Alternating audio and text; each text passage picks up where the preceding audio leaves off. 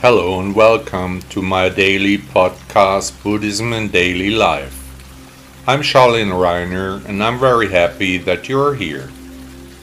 Please also download my app Buddha Blog English from the stores of Apple and Android. Thank you so much. 5 blind and 1 elephant. 5 blind men and 1 elephant.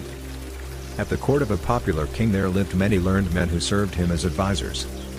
No matter what the subject, there were always disputes between the many experts. The experts did not agree on anything. The quarrels became more violent every day. The palace was filled with bickering and strife. The king decided to remedy the situation. He thought about what he could do. One day he had a good idea. Among his advisors were 5 blind men who, due to their age, had lost their sight. He had these men led in front of an elephant. They were to get an overview only by their sense of touch, and then report to the king, in the presence of all the other advisors, what it was all about, describe what they felt. The first scholar was led to the side of the elephant. He felt an ear. He reached around the large surface, felt the brittle surface. He thought, according to the smell it is an elephant, but according to the feeling it is a big leaf. The second educated blind man had his turn. He was placed in front of the elephant, felt the trunk. He spoke, yes, it smells like an elephant, but it is an arm, long and strong. The next scholar was directed to the rear of the animal. He felt the tail of the colossus. He too agreed with the previous men. It smells like an elephant, yes, but it feels like a rope, with a brush on the end. The fourth blind man was led to one leg of the elephant. He said, yes, the smell is strong, but since this is a riddle of the king, it can't be an elephant, I think it is a pillar.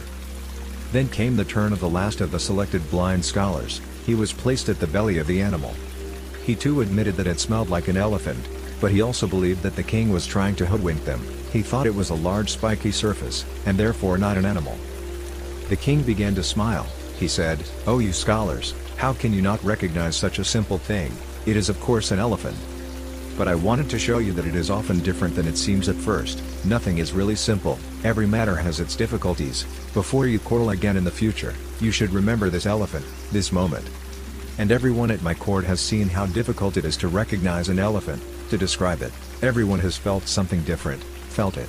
And only because you lack one sense, the eyesight. And how is it only with smaller things, with those that are harder to describe, harder to understand, complicated and complex?" All the scholars understood what the king wanted to tell them. They now realized. And also why he had staged this spectacle was now obvious. The example with the elephant should not be forgotten so quickly by all advisors at the court.